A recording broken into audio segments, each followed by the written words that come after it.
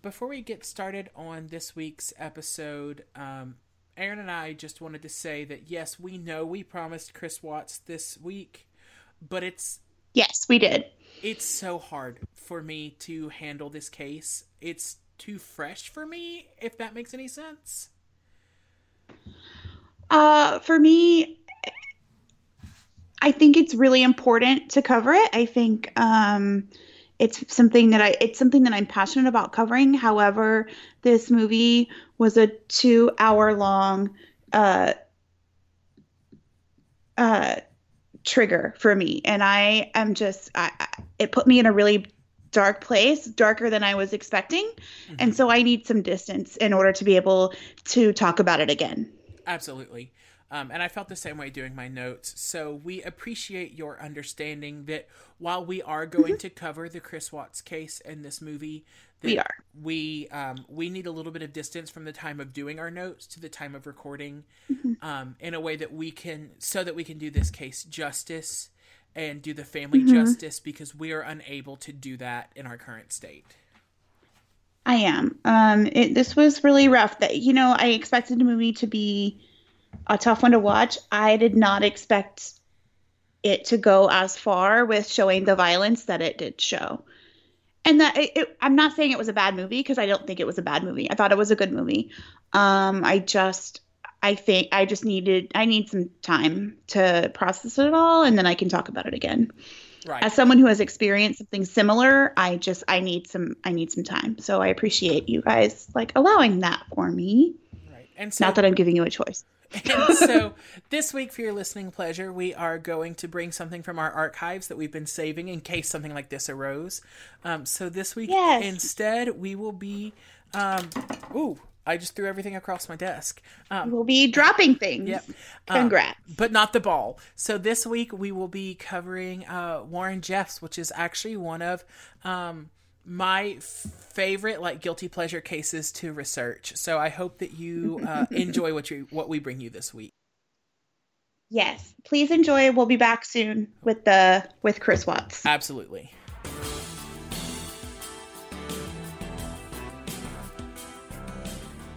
This is Lifetime Sentence, the podcast where we watch bad Lifetime original movies and compare them to the truly heinous stories that inspired them.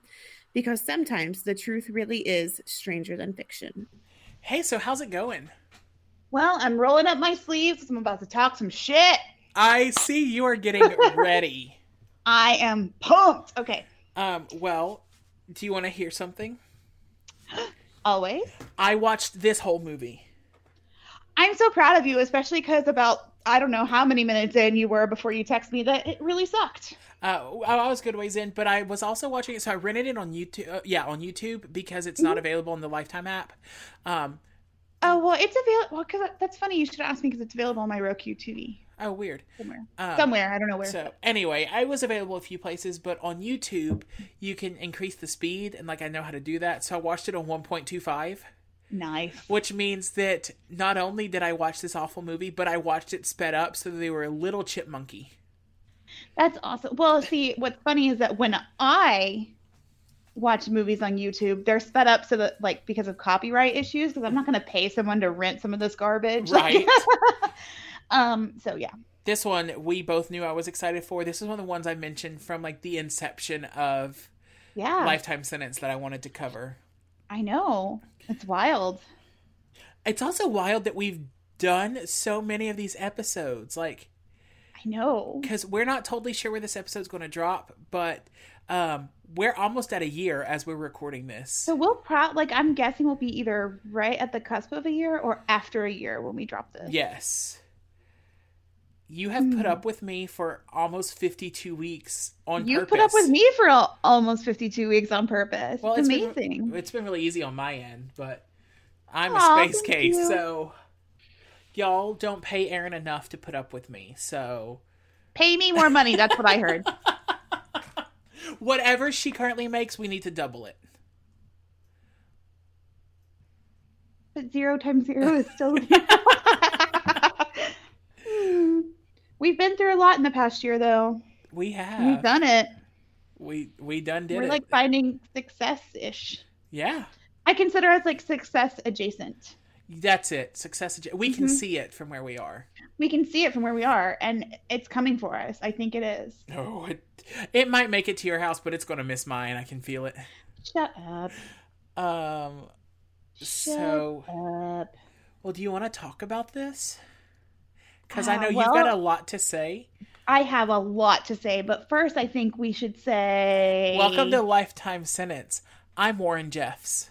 Ooh! I gotta go!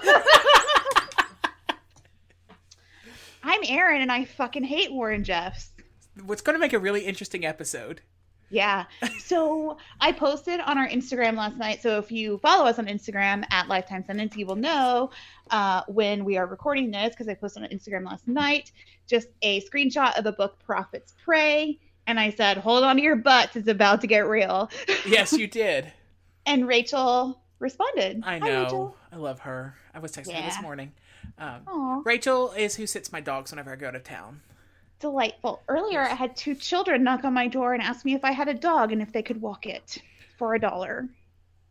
They're way undercharging.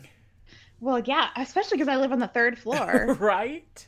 And also, like, I looked at my people and I was like, oh my God, it's children. I hope it's not black-eyed kids. That would have made a much better episode. So I had been lounging on the couch, like, trying to finish my notes. So my house was 100% silent, and they were like banging on the door, and I was like nearly jumped out of my skin. It was terrifying. Did you give them $1 at least? I didn't have $1. I would have. Those enterprising youths. I never carry cash. And they looked at me really kind of expectantly, like they were expecting me to give them $1. I'm sorry, girls. Listen, we've already cried over the fact that there's not a dog in your house this week. There's still not a dog in my house. All right. Well, all right, are we gonna do this? Yeah. So this week, I hate it. Okay. I watched Outlaw Prophet Warren Jeffs. Okay. It premiered in 2014, and I guess it premiered on Lifetime, but according to YouTube, it's got an R rating. So I found that very interesting. Okay. And it stars Tony Goldwyn as Warren Jeffs.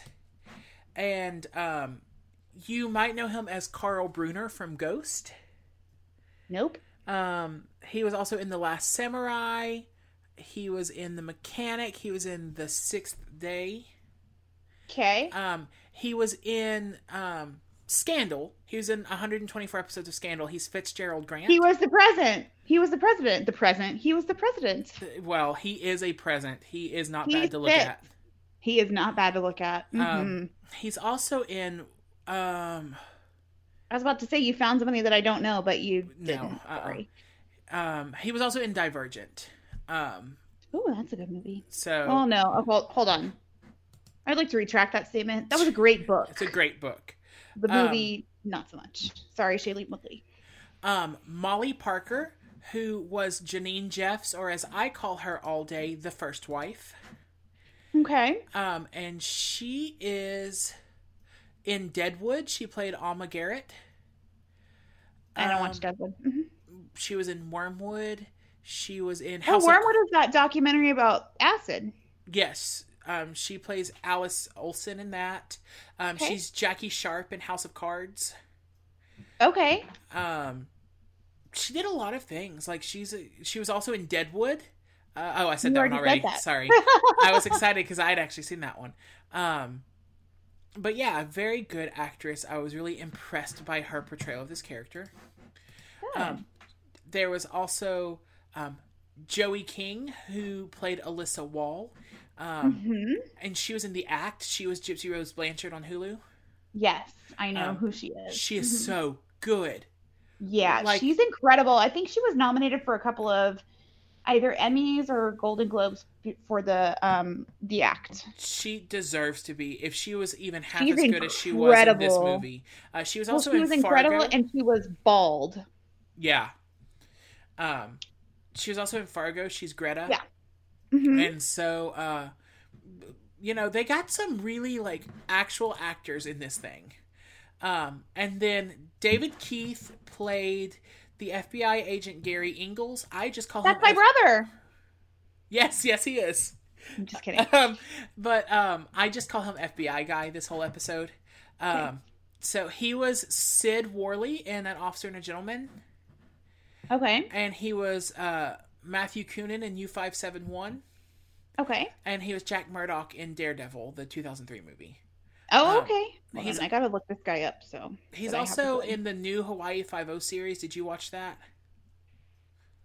Yeah. He is the commander, Wade Gutches.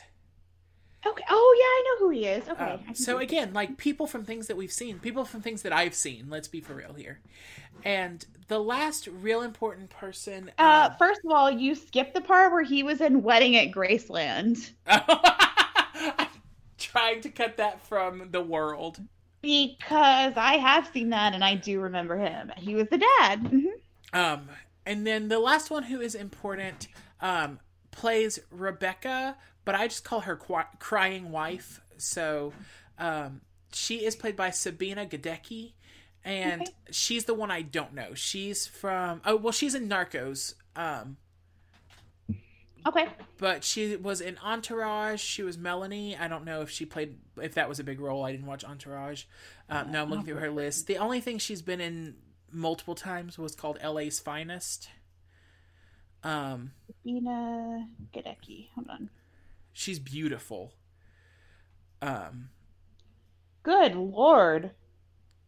You shouldn't be allowed to be that beautiful. Right? She's gorgeous. My God. In fact, she is so pretty that she makes the Mormon garb that they have to wear like a statement piece. Like I recognize her face, but I don't know from where. I have a new crush. You're welcome. Yikes. Okay. So, the movie opens with that beautiful text that says based on a true story. Mm. And then a phone rings. So, okay. Based on a true story versus inspired by true events. How accurate was it to what you know of the case? Pretty damn accurate. From what I know. Too bad. But I held off on reviewing anything I knew about this case so that you could tell me everything like it was brand new. I'm so glad. But it was very well done. Buckle up. So the movie opens with text that says based on a true story, and the phone is ringing, and there's some like eerie sustained chords playing in the background, and it's dark, and a man sits up in his weird Mormon underwear, and he answers the phone. Didn't mean to kill you. He just is like his weird Mormon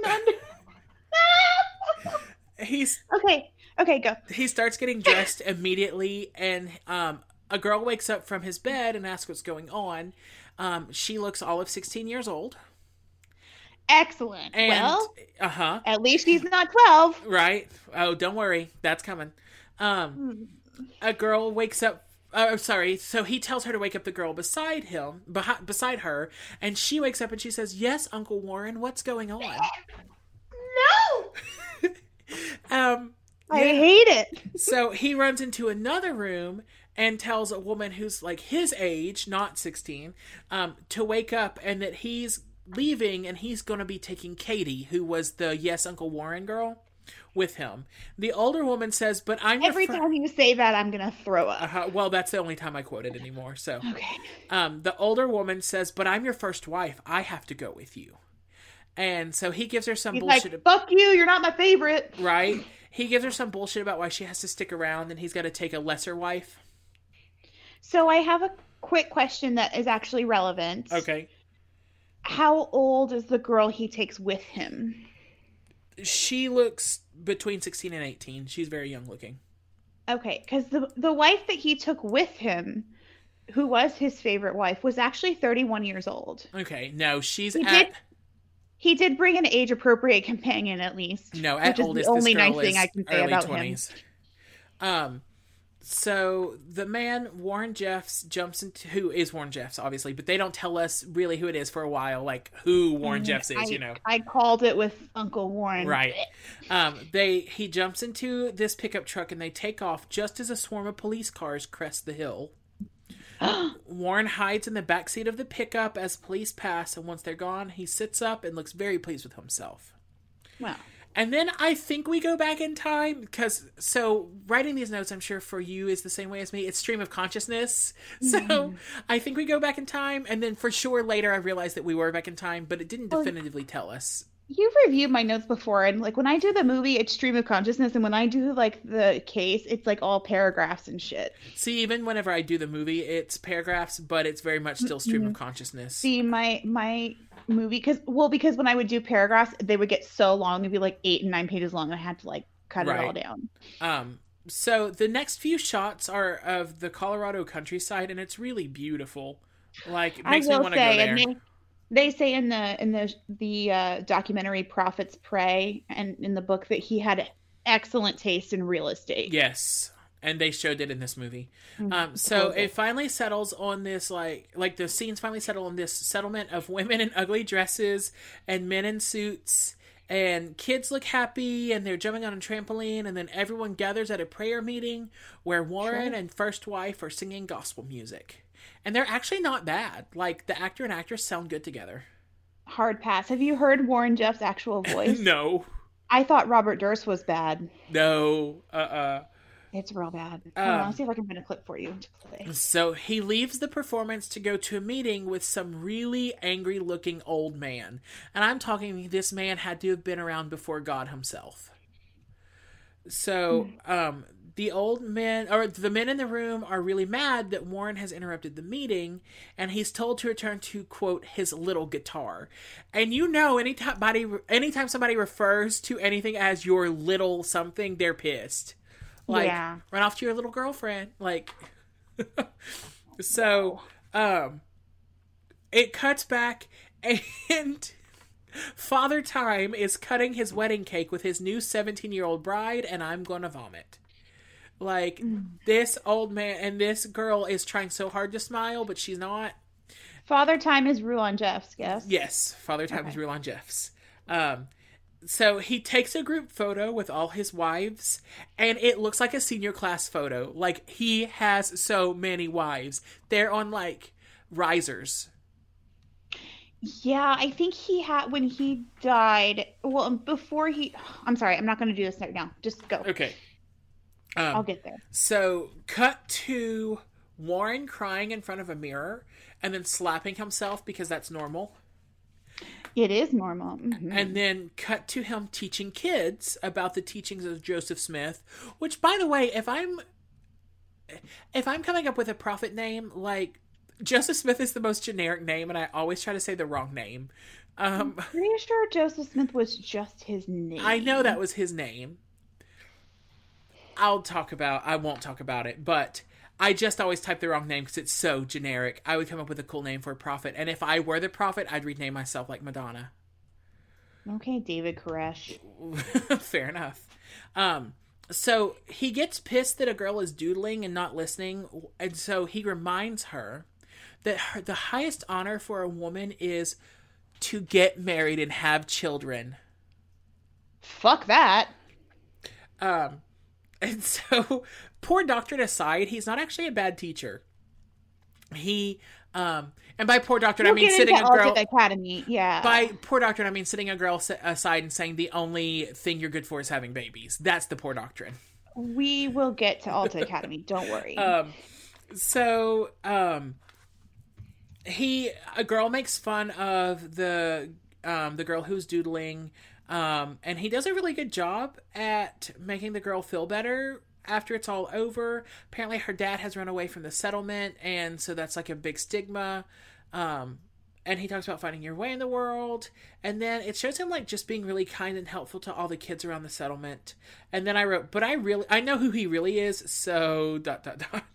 We'll even talk about his stint at Alta Academy and all the dumb shit not dumb, like horrible criminal shit that he did. Warren enters the room of the angry old men, which is, I put in all caps because, or like, I made it a proper noun because I think the room of angry old men is what it's officially called. Mm-hmm. And Father Time says that he got a vision that God is going to destroy everything and everyone. And Warren tells him, like, you've had this vision before. Maybe you're just getting old. And Father Time leans in really closely and very quietly says, "Do I need to doubt your faith?" Then he announced Then he announces that the day of reckoning will be coming June 12th, and apparently it's June 11th because Warren has to go gather everybody in a field so they can die together. I'm sorry, did you turn off this movie and turn on a Jonestown movie? Nope. Okay. So now it's midnight, and everyone's gathered in a field to die together, except for Father Time, who is sitting in a black Cadillac because he refuses to get out with the other people. Mm-hmm. And Warren goes over and says, "Well, it's after midnight, and nobody's dead yet." And the old man says, "I'm not feeling well. You deal with this." And he hands Warren a megaphone and drives away in his black Cadillac. So Warren gets over the megaphone and he says, "The apocalypse has been canceled because they've been such good servants of God." But the settlement people all look pissed. And by the settlement people, I mean all of Warren's stepmothers. Later that night, Warren gets a call that Father Time is in the hospital and Warren has to go visit. And so on his deathbed, Father Time says that somebody who is not Warren Jeffs will be the next prophet, and Warren looks pissed. Because apparently being the prophet was some I don't know, patrilineal thing that no one told me about. So actually it is, it's passed down, and because, and I'll get into it more, but Rulon and Marilyn Steed really raised him to believe he was the chosen one. Right. And that he would be the prophet, and that he had so the prophet is the person in the group that has the direct connection to God. Right. Mm-hmm. So anyway, he looks pissed. So he goes to the meeting room of the old men, and the other elders are there, and they tell him that they've decided how they're going to handle everything. And Warren is like, "But I'm handling my dad's business. That's my job." And they say, and then he says, "I'm going to have to tell the prophet that you guys have been meeting without him." The elders start to backtrack, and they say that all they were trying to do is figure out who's going to be the next prophet, that they're going to submit some names. And he says, "We're going to submit names to God? Are you kidding me?" And he storms out. And he finds the little girl that he was consoling earlier. Her name's Alyssa. And she's crying because she's been hit by her cousin. And then there is, in all caps, a gratuitous shot of him stroking her face and lips, and "Ew, she's 12, you fucking ingrate." She winds up being 14, but that's not actually better.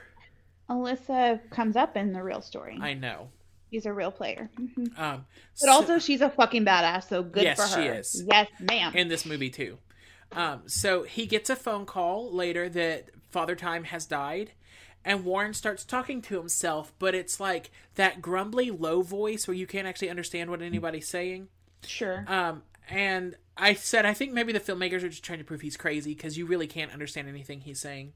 And so all of Warren's stepmothers are walking with him, and they pass a car inside. And I realize this isn't the first time I've seen the guy who's in it. And then he turns out to be FBI guy. And the camera had panned over him during the very opening scene when he was running from the police. So, what is his name in the movie? I'm sorry. Ingalls. They changed his name. Yeah, they did. They changed his name. That's what I was trying to figure out. Yeah, his is different. So, Warren gives a moving eulogy that says his father appointed him the next prophet because he's so pissed that the other elders were plotting against him. And then the other elders look pissed. But Warren's first wife looks first pleased and then shocked that she's the wife of the new prophet. Okay. So, Warren makes a home visit to a family, and the dad's not home, so the little girl lets him in, and he says, "Do you know who I am?" And she says no, and he says, "Don't worry, you will." So the dad comes back from the store with all of his wives, and Warren has crossed his face out, like with a Sharpie, has blacked his face out from every picture in that house, and then tells him that he's been excommunicated from their settlement, and he is the guy who was supposed to be the next prophet. Yeah. So, Warren... So I probably won't get to this in my notes, I'm sorry. No. But there is... So Warren, just from jail... after he was arrested, he was on suicide watch for a while. He tried to commit complete suicide a couple of times, but he then called somebody there and confessed that he was not the real prophet. It gets into that too. Okay. And I'll cover cool. That. That's excellent. Yeah. So it cuts to Warren brooding in a barn, and he looks over and sees Alyssa, and she's getting real handsy with this boy that she's been seeing. So he looks pissed and he storms off. He shows up at her house later and he says, quote, "Your mother told me you've been getting your monthly visitor, which means you're ready."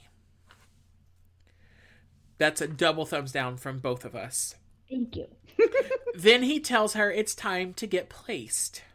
Her mother says this is a great honor, but she looks devastated. She locks herself in the bathroom. She's in a wedding dress and she wails that she doesn't want to get married. She'll do anything to not get married. They bust in the door and they drag her down to the car where Warren is waiting for her. It cuts to a shady ass motel and Warren is waiting outside for the wedding to begin.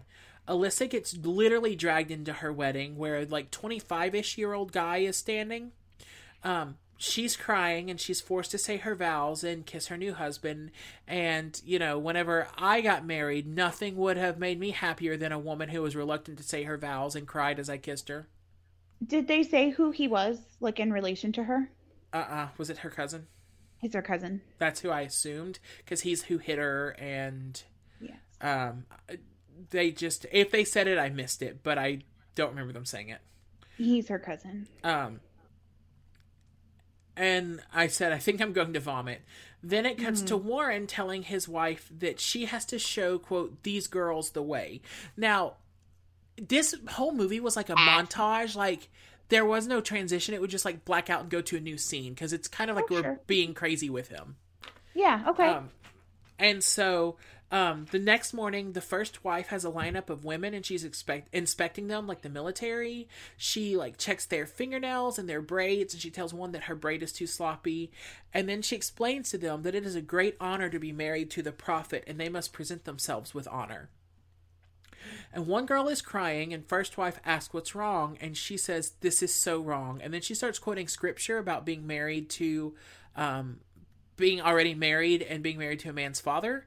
And this is when we find out that he has taken some of his stepmothers to be his... Oh. He took all of them except 3. Uh-huh. So first wife slaps the shit out of her and tells her she's out of line for crying. So crying wife says, "You're the first wife. Surely you don't want this either." And first wife says... And I had to write this quote because, God, it's magical. "Ours is not to want. Ours is to obey." Okay, bitch. Warren comes in to marry all of them, and the crying wife says, "I would not choose any of this. I was married to your father, and I honor that contract." So Warren shows her what he's dealing with by grabbing first wife by the hair, and he twists her knot so tight that she starts to cry and sinks to the ground. And crying wife still refuses, even though he's torturing first wife. And she's led out of the room, and I really thought that he was going to have her killed. Okay. So Warren then, later that day, grabs the boy who he saw making out with Alyssa in the barn and drives him to the middle of the desert while giving him a spiel about how awful the outside world is, especially with all the, quote, blacks, homosexuals, and fallen women in the world. No comment. Then he kicks the boy out into the desert and tells him he's no longer welcome in their community. And honestly, I think that boy's the lucky one. Probably. The girls all of the wives are now sitting naked in front of a picture of Jesus while Warren fucks one of the other wives. And they just have to sit and watch. And she keeps saying, "I feel God in you." And that's the last thing I want to hear during sex. And then he has the most awkward screaming orgasm while she's screaming scripture, and I was so done with this scene. So after that, he puts on his robe, and he walks into this locked room where Crying Wife is. He pins her to a wall and says, "I'm going to break you. I'm going to teach you to be an obedient wife." Then he locks her back in the room. Pass. So it cuts to the FBI guy. He's in his motel room, and all of his, like, he has boxes of files that have all been upturned and spread around the room. Mm-hmm. And so he looks like distraught, and he's afraid that people have taken stuff, but later we found out they didn't. They were just trying to scare him. Yeah, okay. So First Wife comes into Crying Wife and sneaks her out of the house. She gives her things and tells her to run. And Crying Wife does run. She scales the side of the of the fence surrounding the settlement, and she pieces the fuck out of there. And so Warren wakes up after she's gone, and he screams like a lunatic. Then he gets in his truck to find her. And it's really intense to only be 45 minutes into the movie. Like, I thought this was going to be the high point. Right. So Warren goes into his office the next day, and Alan, Alyssa's husband and cousin, is complaining that she won't put out. So Warren slaps him for not being a real man and forcing her to do it. And then he says it's not her place to have wants. And then it cuts... Yeah. Mm-hmm. It cuts to Alyssa crying post-rape, and Alan says, "Now you're a woman, what do you say?" And she thanks him, and it's real upsetting. Oh, have you heard the rape tape? No, and I don't want to. Oh, she thanks him. A child. It's disgusting. FBI guy is reorganizing all of his files. He's talking about Warren and how unstable he is. When he gets a phone call and shows up at a police office, he walks in to interview this person who's appeared, and it's Crying Wife. Okay. Her name is Rebecca, but because all she did was cry for the first half of the movie, that's all I got from her. He says, "If you go through with this, they'll do anything they can to ruin you." And she says, "I left my sister behind, sir, Alyssa. She's been matched with a man named Alan." Then she says she's 14, and FBI guy looks pissed, but also pleased, like he's finally hit gold. Mm-hmm. So Warren presents there's a news report that comes on that calls him worse than the American Taliban. And so Warren presents a sermon about all the new rules that God gave him because of that newscast. The color red, which is the color of Satan, has been banned from their settlement. Mm-hmm. So are swimming, basketball, and baseball, because you need to pray instead of play. Yep. No media is allowed except for radios. No TVs, no movies, no satellites, computers, newspapers, or magazines. Yep. There's no dancing or music except for hymns. Mm-hmm. No dogs, because they're descendants of the wolf, which is Satan's right hand. Yep. And Warren says the Lord has instructed him to take another wife, and then he walks into the crowd and pulls a veritable preteen by the arm to their wedding. Excellent. Warren is then told he has to be questioned, like there's a subpoena, that he's going to be questioned about statutory rape charges, among other things. So, it's all the elders are telling him he has to comply. And so he has another sermon where he makes the elders stand like he's about to thank them for their work.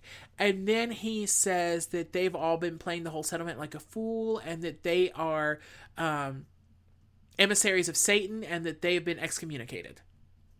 Awesome. So then Alyssa is cleaning her house, and she miscarries in the middle of the kitchen, and blood is everywhere. And this is where I texted you, and I was like, this sucks. Yeah. So Warren comes to Alyssa's bedside and tells her he's sorry about her baby, but he can't stand her stupid sister, and she was awful, and how dare she question him, and he has never been so slighted before, and he's really the victim here. Yeah, your problem is awful, but let me tell you about mine. Right. Then Alyssa is washing her face, and there are bruises on her face, so she wades into the water, and I thought she was going to drown herself, but I think it was symbolic of her washing away from the society. Yeah. But it was just a very odd scene, because nothing else had been symbolic, nothing else had been artistic, and then there's this one scene where she wades out in the water. So Warren meets up with some guys in the desert. They tell him that the FBI has a real investigation and they've got to do something about it. But luckily, when you know, God talked to Warren right there and told him to move the settlement. So they start looking for a new place. Goodness. Meanwhile, Alyssa gets in the car and drives away crying, and she makes her way to St. George, Utah. Mm-hmm. It cuts to Warren naked in his bed with all of his wives standing around, and he tells them it's their responsibility to help each other during sex, and they all look really devastated. And I just, like, PSA, there are easier ways to have an orgy. Pass. I can't. Okay. I said, like, seriously, you're not unattractive. Just put out a Craigslist ad or something. You know, that's the thing. Like, he is disgusting, but if he wasn't such a creepo and had, like, a better haircut, he wouldn't be, like, the world's worst looking dude. Right. But then you add in all the terrible shit he's done, and I'm like, yeah, the worst. So then, as the picture of Jesus watches, the wives all hold one wife down while Warren rapes her and she cries. I don't think that's how orgies work. Nope. So I've really never had one, so I don't know. Cut to now, Alyssa is in a diner, and FBI guy is sitting with her and crying wife, and she's in normal people clothes. And she gives... he asks if she's willing to give her testimony because it's what a trial against him would hinge on. And she's scared, but they promise to take care of her. So then it's nighttime and Warren gets a phone call and we're back at the beginning. The cops are here to arrest Warren. Like, it finally shows them coming into the compound and he's not there because he's fled, but they go into his house. They order the wives to identify themselves, and first wife says... My name is Janine Jeffs, wife of the one true prophet, Warren Jessica Jeffs. She doesn't say Jessica, but I felt it was appropriate. So I have named him Warren Jessica Jeffs at this point. His middle name is Steed. I know. I prefer Jessica. Which is his mother's, like, maiden name. Right. Because his mother's family, the Steed family, believed that they were, like, some kind of, like, Mormon FLDS royalty. Oh, of course.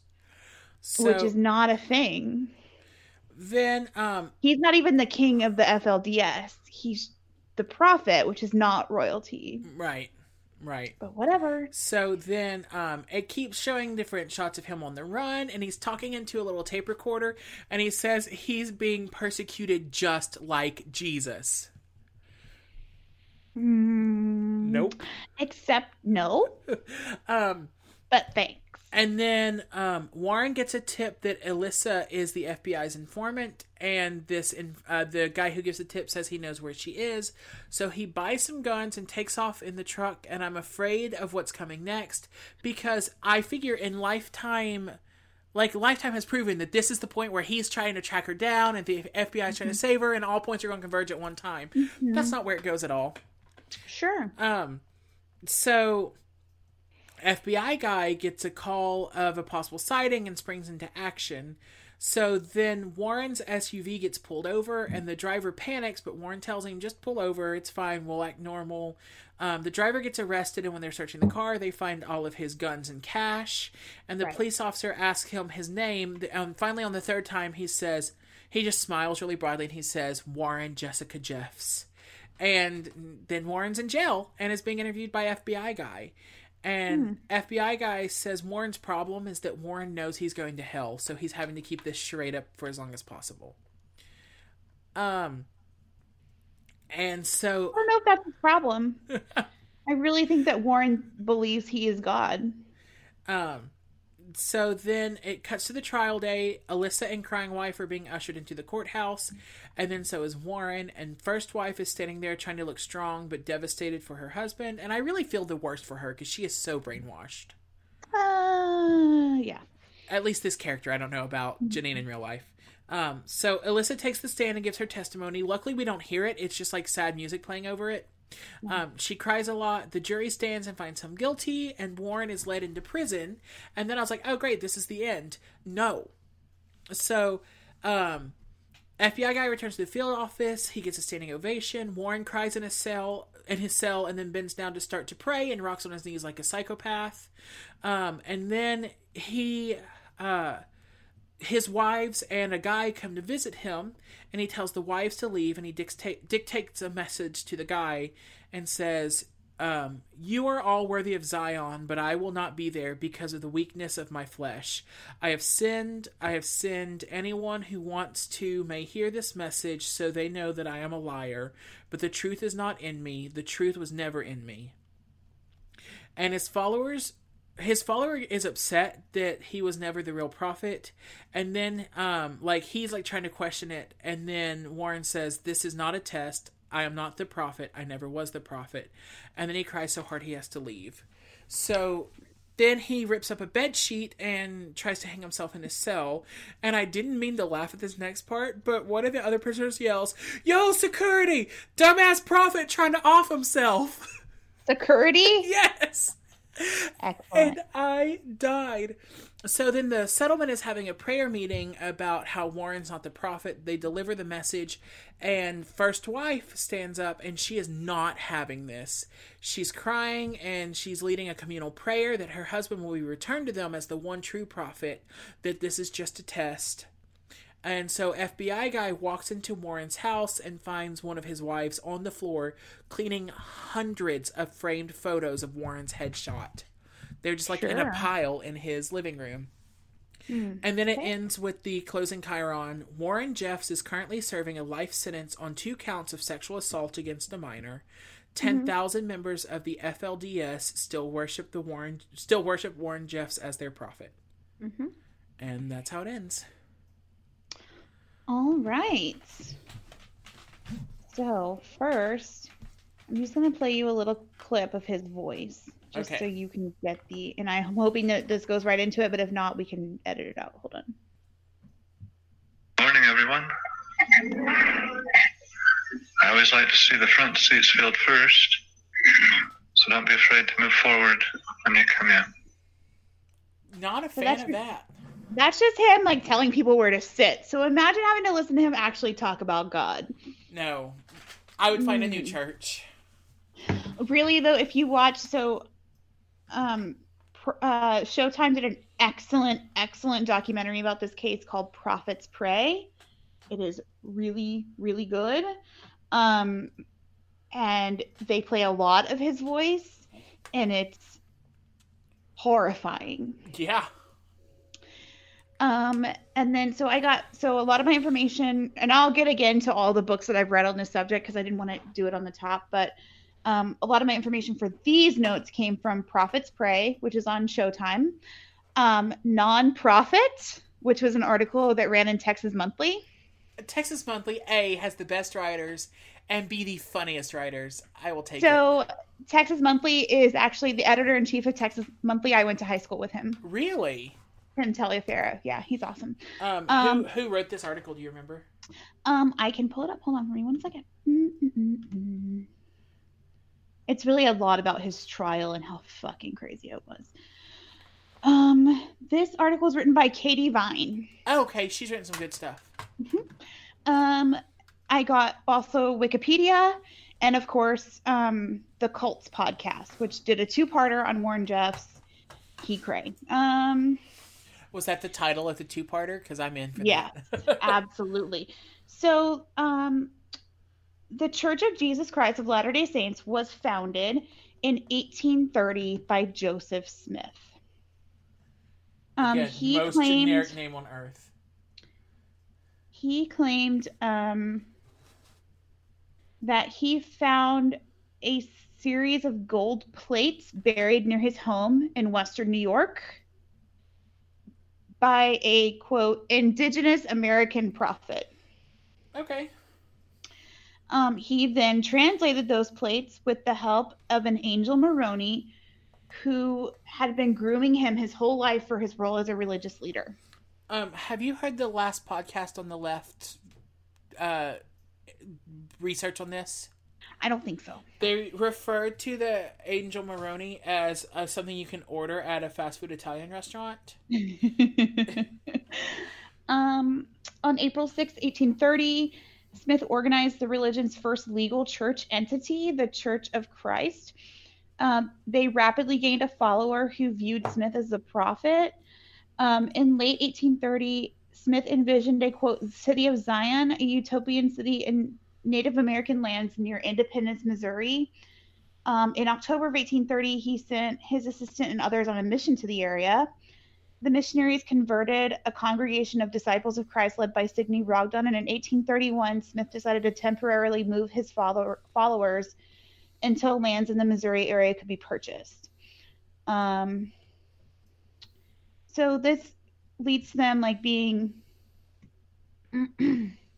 So the church is founded now. So the most holy and important doctrine of the church, according to Joseph Smith, was that of plural marriage. This doctrine stated that each man needed 3 wives in order to enter the highest celestial kingdom of heaven. In 1844, Joseph Smith was indicted and jailed for treason, where he was then shot and killed by a mob. Holy moly. So he had been jailed, and the governor had sworn to protect him, like, personally, and then a mob stormed the jail and murdered him. I knew that, but hearing it again makes it sound awful all over again. Leadership then was assumed by Brigham Young, and the Mormons migrated to what would later be called Utah. The government at this point cracked down really heavily on polygamy, and under increasing pressure from the government, the Mormon Church officially renounced polygamy in 1890. At this time, many sects who believe in the plural marriage doctrine splintered off from the main Mormon Church. One of these sects became known as the Fundamentalist Church of Jesus Christ of Latter-day Saints, or the FLDS. Rulon Jeffs became the prophet of this sect and took upwards of 50 wives. Holy shit. Like, I told you it looked like a class photo, but... So the FLDS has some weird rules, and so I just want to, highlight a couple of them. It's disrespectful to wear red because that's Jesus' favorite color, and when he comes back, he will be wearing red. Sure, Jan. Unlike the actual Mormon Church, who, by the way, is completely separate from the FLDS. Like, the Church of Jesus Christ of Latter-day Saints is a completely separate religion. In fact, one of the guys who investigated them, when he was called in about maybe investigating them, it was noted that he was a Mormon, and he was like, yeah, it's the same thing as, I can't remember exactly what he compared it to, but it's like the Westboro Baptist Church and regular Christians. Right. It's completely different. But unlike the mainstream Mormon Church, it is okay for them to drink alcohol and coffee.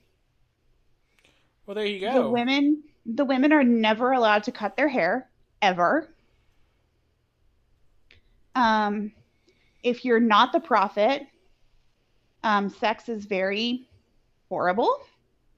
It's very close to the Handmaid's Tale. So the prophet will come tell you when it's time for you to procreate. And 3 men come to your home.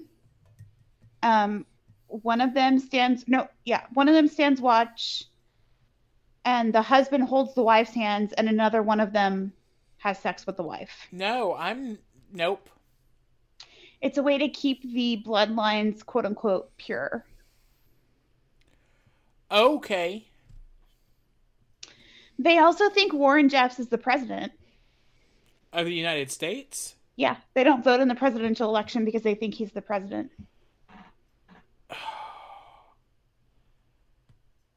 I want to vomit. Oh, we're just getting it. So Prophet's Prey talks about the span of FLDS-owned companies, and it's just mind-boggling. There are well-known lighting companies, manufacturing companies. There's also Hydropac, who manufactured O-rings for the space shuttles. Oh my gosh. And who actually got it in some kind of legal issue with NASA after the Challenger explosion. Wow. On whether or not their was stuff the problem. Mm-hmm. The official quote in the FLDS is "keep sweet," which means to keep your mouth shut and don't cause trouble. That's keeping sweet. If you listen to anything that Warren Jeffs says, he says it about 1 million times. So speaking of Warren, Rulon Jeffs' favorite wife, Marilyn Steed, had 5 sons. She was the 5th wife of Rulon, and the 2nd son, Warren Steed Jeffs, was born premature. Rulon was actually in a different state at the time, but rushed to Marilyn's side to be with her when he heard that the baby might die. When he lived, they both decided that Warren was the chosen one. Oh, okay. Marilyn Steed was said to be extremely protective of Warren through his entire life, even though he earned the reputation as a voyeur as early as the age of 8. Ew! Warren graduated from Alta Academy, the FLDS school, at the age of 17 and immediately became a teacher. No secondary education needed. Nah. Then within a couple of years, he became the principal. Well, yeah, all you have to teach people is that women aren't meant to have children, and you've covered all their education. The curriculum in the school was really just what they call, quote, priesthood history or church history, and not even like the actual Mormon church history. It's what they deem to be the history of their church. Oh, good. So they just leave out like all the things they don't want to talk about. But it's really just indoctrination into the church and its principles. It was also Warren's personal space to sexually abuse the students.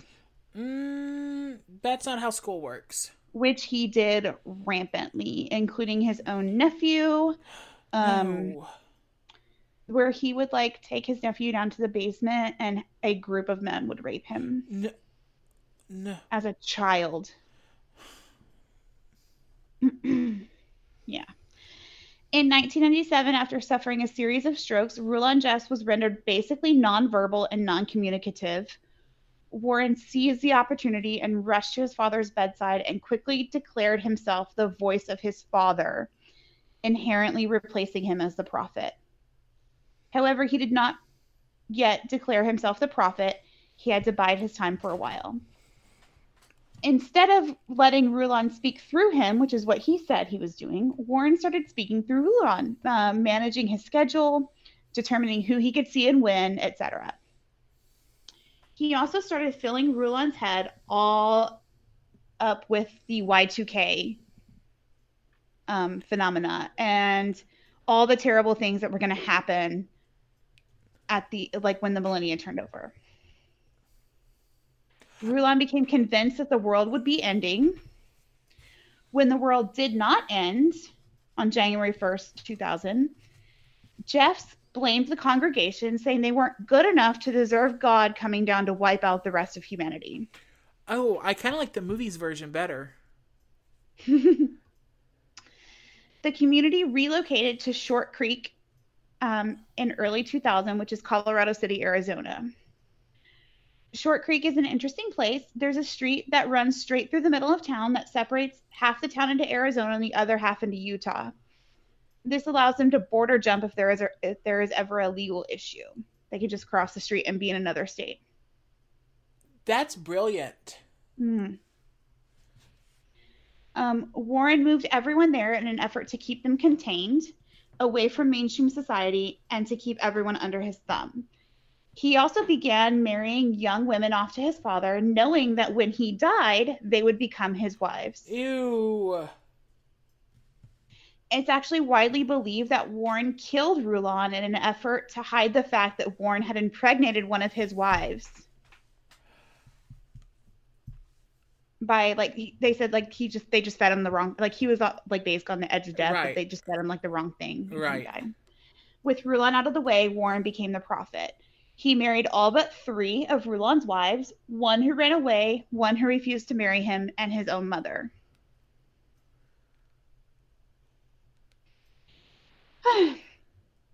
At this point, being in charge and having all the wives was no longer good enough for Warren, so he began casting out people he felt did not fall in line with what he was teaching. That checks out. So just a quick overview, when men are cast out of the church, or as they call it, declared apostates, They are to leave their wives and children to be reassigned to another, more righteous man. Additionally, he is instructed to go far away and repent. He's not to contact the community. He's not to contact law enforcement about custody of his children. He's supposed to go away, repent, and if God ever decides that he's repented enough, he'll let Warren know, and then Warren can call him back to the community. Cool. When women are declared apostates, they are also sent away without their children. He then assures the others complete cooperation by teaching that anyone who has a willful association with an apostate will also burn in the scourge that God is bringing down upon the earth. Great. At this time that Warren took away access, and you kind of touched on this, but we'll get more into it. He took away access to television, basketball hoops, toys, games, movies, newspaper, internet, pets, dancing, Pioneer Day, Christmas, swimming. Just all fun. Wait, Pioneer Day? So Pioneer Day is like a big deal in Utah. Yeah, I know. Don't fuck with my Pioneer Day. He took away Pioneer Day. He instilled this fear in people, and the more they feared him, the more they obeyed him.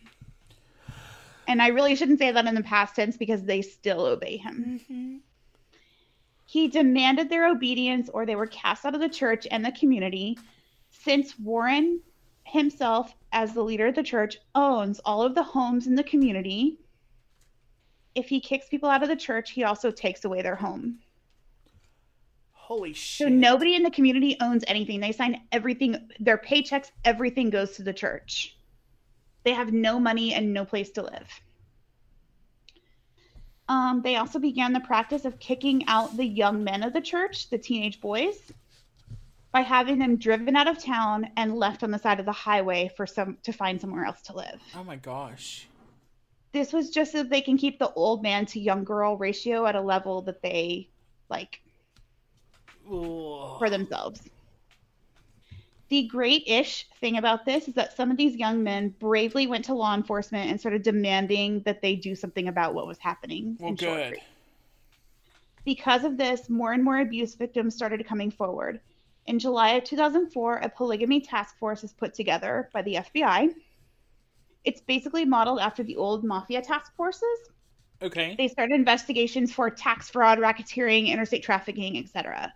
So they're not going to get him on criminal charges, outright criminal charges. They're going to get him on white collar crime. Okay. And at this time, the lawsuits start rolling in, namely from the Lost Boys, which is what they call the boys that were driven out of town and left. Right. And Alyssa Wall, who at age 14 was forced to marry her 19-year-old cousin, who then proceeded to abuse her viciously for several years until she escaped. Oh my God. This girl is a complete badass, and it's how Warren catches his first charge, which is accomplice to rape. Prophet's Prey shows a clip of her outside the courthouse quoting the famous quote, "Evil flourishes when good men do nothing," which is so relevant right now I had to repeat it. Uh-huh. The problem with catching him, however, was that all of the law enforcement officers in Short Creek are also FLDS. Yes. So Sam Brower, the investigator extraordinaire, your FBI guy, starts lobbying to get Warren added to the FBI 10 Most Wanted list, and it worked. Oh, I forgot to mention that in the movie. There's a scene where he sees it, and he smiles, and he goes, "I'm bigger than Bin Laden." He was the second most wanted man. He was right between Osama bin Laden and Whitey Bulger. Oh my God. What company to keep. Yeah. So Warren goes on the run and leaves his brother Lyle in charge. And he went off to live the good life. And I don't mean good as in good deeds. He frequented Bourbon Street. He rode motorcycles with his wife. He spent a lot of time in Las Vegas casinos. He claimed to have called down Hurricane Katrina after spending a night on Bourbon Street. Oh, because God wanted him to see the depravity. That's very kind of you, sir. Thank you. Why would you take credit for that?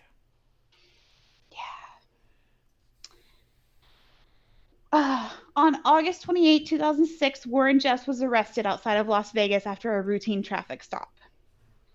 The temporary plates and the brand new red Cadillac Escalade he was riding in were not visible, which led to the car being pulled over. They also found like $100,000 worth of cash in the car, and we thought like Robert Durst was riding with some money.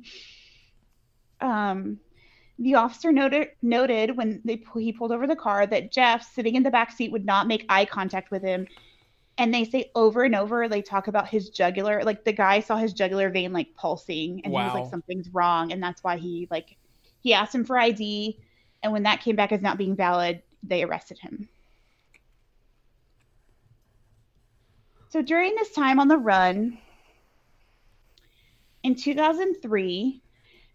Jeff enlisted one of his cronies to buy a 1,691-acre plot of land in El Dorado, Texas, which he named the Yearning for Zion Ranch. It was meant to be the world headquarters of the LDS. They built a sprawling compound, including a large temple, which we'll get to. So Warren is arrested. He's sent back to Utah and put on trial in the Alyssa Wall case. Meanwhile, Texas law enforcement is like working hard on this this plot of land, or this ranch in El Dorado. Okay. And in 2008, things got cray. The Department of Child and Family Services received what they believed to be a credible call from a young lady claiming to be 16 and a member of the FLDS who was married to a 50-year-old man and was being abused. Ugh. So, being Texas, hold on. So, with this being Texas, when you hear the word cult, you think of one place. Waco. Yeah. Our West Texas friends were trying not to have another Waco. And while serving the search warrants, things did get a little intense, especially when they were attempting to search the temple. Probably because that's where all the evidence was. And also because they believed it was like a sacred space for them. Right. And now we get the news footage that was seen around the world. CPS started removing children from the ranch, thinking the community was smaller and there weren't that many children. However, they were wrong. The judge ordered all children to be removed, and suddenly there were kids everywhere. And I think the people on the ground there had the best of intentions. But again, when you think about Waco, which is still like a hard button issue here, you think about dead babies. Right. And they wanted to get the children out of harm's way in case things went south. So they had social workers there. CPS was there. Like I said earlier, my sociology department took busloads of volunteers there to like shuffle papers or do anything. But this was a PR disaster. All you saw on TV were cute children being loaded up on buses and sweet-looking mothers in 1800s dresses sobbing on cameras. No. Oh, man. Okay. It could not have made the state look any worse if they tried. I still remember watching this on TV and even knowing, like, in my head what was going on and knowing they were trying to do the best thing, thinking it was just really poorly handled. Right. But I also have zero suggestions on how they could have made it better, so. Right. In the state's eyes, some, if not all, of the children were in immediate danger. An appeals court later ruled that the district court had overstepped its bounds by removing the children from the ranch and ordered they be returned. However, because of all the shuffling around and the hubbub, some of the children ended up being returned to the custody of the FLDS, but not the custody of their parents. Oh, I don't like that. Okay, the raid was not all bad, though. 12 men were arrested for raping or abusing underage girls or women, mostly by proving that they had fathered children with these young ladies who were not of the age of consent. And it also yielded the nail in Warren Jeff's coffin. Thank God. Documents, photos, audio files, and the, quote, priesthood record aka Warren Jeff's scrapbook containing all the evidence of underage marriages and the underage girls having children. Yes, that's what I keep saying. Always keep a scrapbook. But it also yielded the tapes. Until this point, everyone knew that Jess was a skis ball. Everyone knew he was doing shady shit. But these tapes are a whole new level. It's proof in his own words how disgusting and depraved that he is. And I just want to say for the record, who records themselves raping a 12-year-old girl? Yeah, no joke. Like, that was so horrible. So in the Alyssa Wall trial, they did not even allow the tape to be introduced into evidence because it was so awful. The judge deemed it too inflammatory. Oh my gosh. So in Utah, Jeffs is convicted. He was sentenced to 10 years, which should be done and done, right? Right. Wrong. A judge in the state Supreme Court overturned the conviction because the jury was supposedly not instructed correctly. What were they supposed to be instructed? Find the man guilty is the only instruction they have. Mm-hmm. So Texas steps in and is like, y'all send him down here. We got this. But we already messed this up once. Let's fix it. Because this is Texas and we don't fuck around with this shit. No. And especially when kids are involved. Texas will not play with that. No. So they extradite Jeffs to Texas to face trial. In the meantime, he continued to take credit on God's behalf for any natural disaster that struck the earth, such as the tidal wave in the Philippines. Oh, the tsunami that year? The tsunami. Thank you. I don't know why I thought tidal wave. No, you're fine. He also tells his followers that the reason he's in jail is because they're not righteous enough. Which, what a good thing to, like, turn it back around so it's not your fault. Yeah, no joke. July 29th, 2011, Warren Jeffs' trial starts in Tom Green County, Texas, which is San Angelo, which is where I used to live. Right. Warren Jeffs decides to represent himself, which always goes super well. Mm-hmm. His quote-unquote defense was to just give sermons instead of, like, trial information. Well, right. How can a man who knows this much about the Bible do anything wrong? The jurors were super impressed, and they all converted immediately. Oh, they were like, you know what we need right now? Ugly dresses for everybody. Yeah, just kidding. They hated his guts. We played the tape. I won't get into it, but she does thank him at the end. No. She sounds fucking terrified, and it's awful.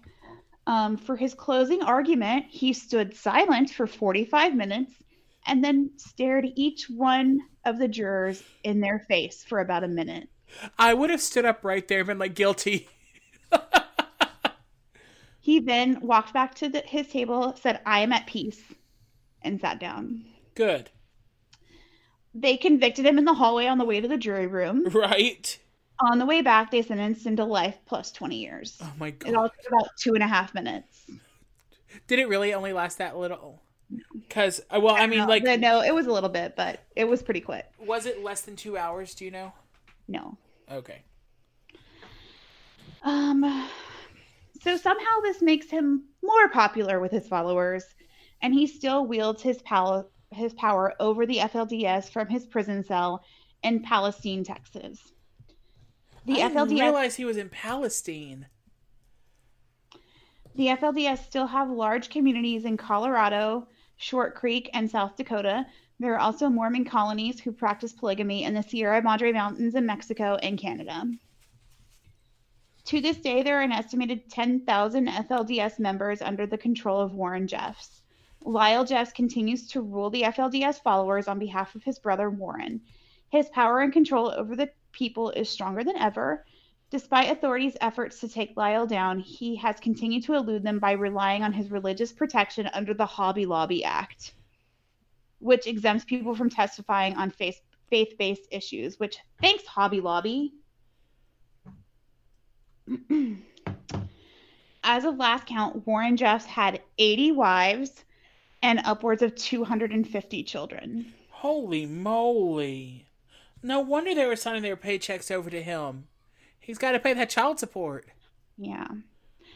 So an interesting thing that you see, like if you watch the documentary Prophets Pray, is the questioning of Warren Jeffs, because he is incredibly anti-government and always told his followers that the government was out to get him, that they were subject to God's law and God's law only.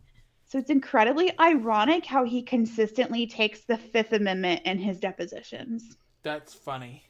And I just really want to know which part of the Book of Mormon that's from. On the 10th day, God said, let there be the Fifth Amendment. That's exactly where it was. So again, like I've extensively studied this subject, and so I just want to run through the books that I've read like over time about this, because I probably pulled from them in some of this. Under the Banner of Heaven, The Sound of Gravel, The Sound of Gravel is about a different community, but it's written by Ruth Warrener, and her the recent shootings in Mexico of the Mormon family. That's the community she's from. Okay. And that book is like devastating, but it's really good. The Witness Wore Red, about a woman who testified against Warren Jeffs and wore red to the trial. Good for her. Prophets Pray, the book. Escape, which was written by Carolyn Jessup. Stolen Innocence, which was written by Alyssa Wall. And When Men Become Gods, which is an overview of the FLDS community. Wow. Under the Banner of Heaven is a really good book. It's one where a guy drives through Short Creek one day. He's like an investigator. He's just driving through, and he's like, oh, but he gets chased out of town. Oh, really? And he decides by the God Squad, which is the people that the law enforcement officers that they have in the town. Right. So he gets chased out of town, and he's like, that was weird. And when he stops a Parks Service guy later and tells him about it, he's like, oh, that's just the plagues. And so he has to find out about it, and through all of this, he discovers a murder. Oh, wow. Of a woman and her child. Oh, wow. I have to really read that one. Book. What's that one? Under the Banner of Heaven? Under the Banner of Heaven. Okay. And how they were it was considered blood atonement, which is a big thing there. Yeah. Which is if your sin is so big that Jesus can't forgive you, you have to spill your own blood to atone for your sins. Well, that's not how Jesus works. Yeah. So that's Warren Jeffs. He sucks. So you may not know this. The Sister Wives people. Mm-hmm. Are they FLDS? No. What are they? They're from one of the other split off sects of that still does polygamy. Okay. That still does polygamy. Yeah, they're more modern. They don't do all the dressing and they don't even go to an official church. They have church in their home, and the husband preaches. Okay. I didn't watch that or really keep up with it, but that's your kind of trash, so. It is. All right. Well, that was rough and awesome.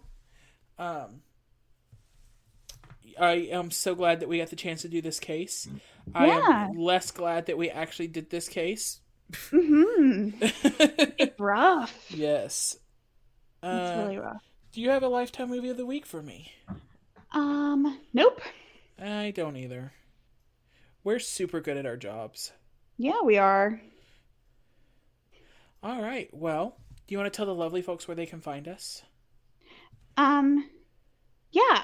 On Instagram at Lifetime Sentence. I thought you'd forgotten, and I was like, Aaron, we've been doing this for a year now. No. On Twitter at Life Sentence Pod. You can find us on Facebook at facebook.com/Lifetime Sentence. Line. You can find our episode notes at lifetimesentence.com.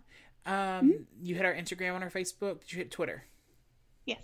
All right. Email us at lifetimesentencepodcast@gmail.com. And if you just can't... Yes, that's what I was about to say. If you just can't get enough of us, hop on over to Patreon. Patreon.com/lifetimesentence. And we are currently doing Unsolved Mysteries, and we're having a blast. And we hope you'll join us. So until next time, don't forget to eat your vegetables. Charge your phone. Bye. Bye.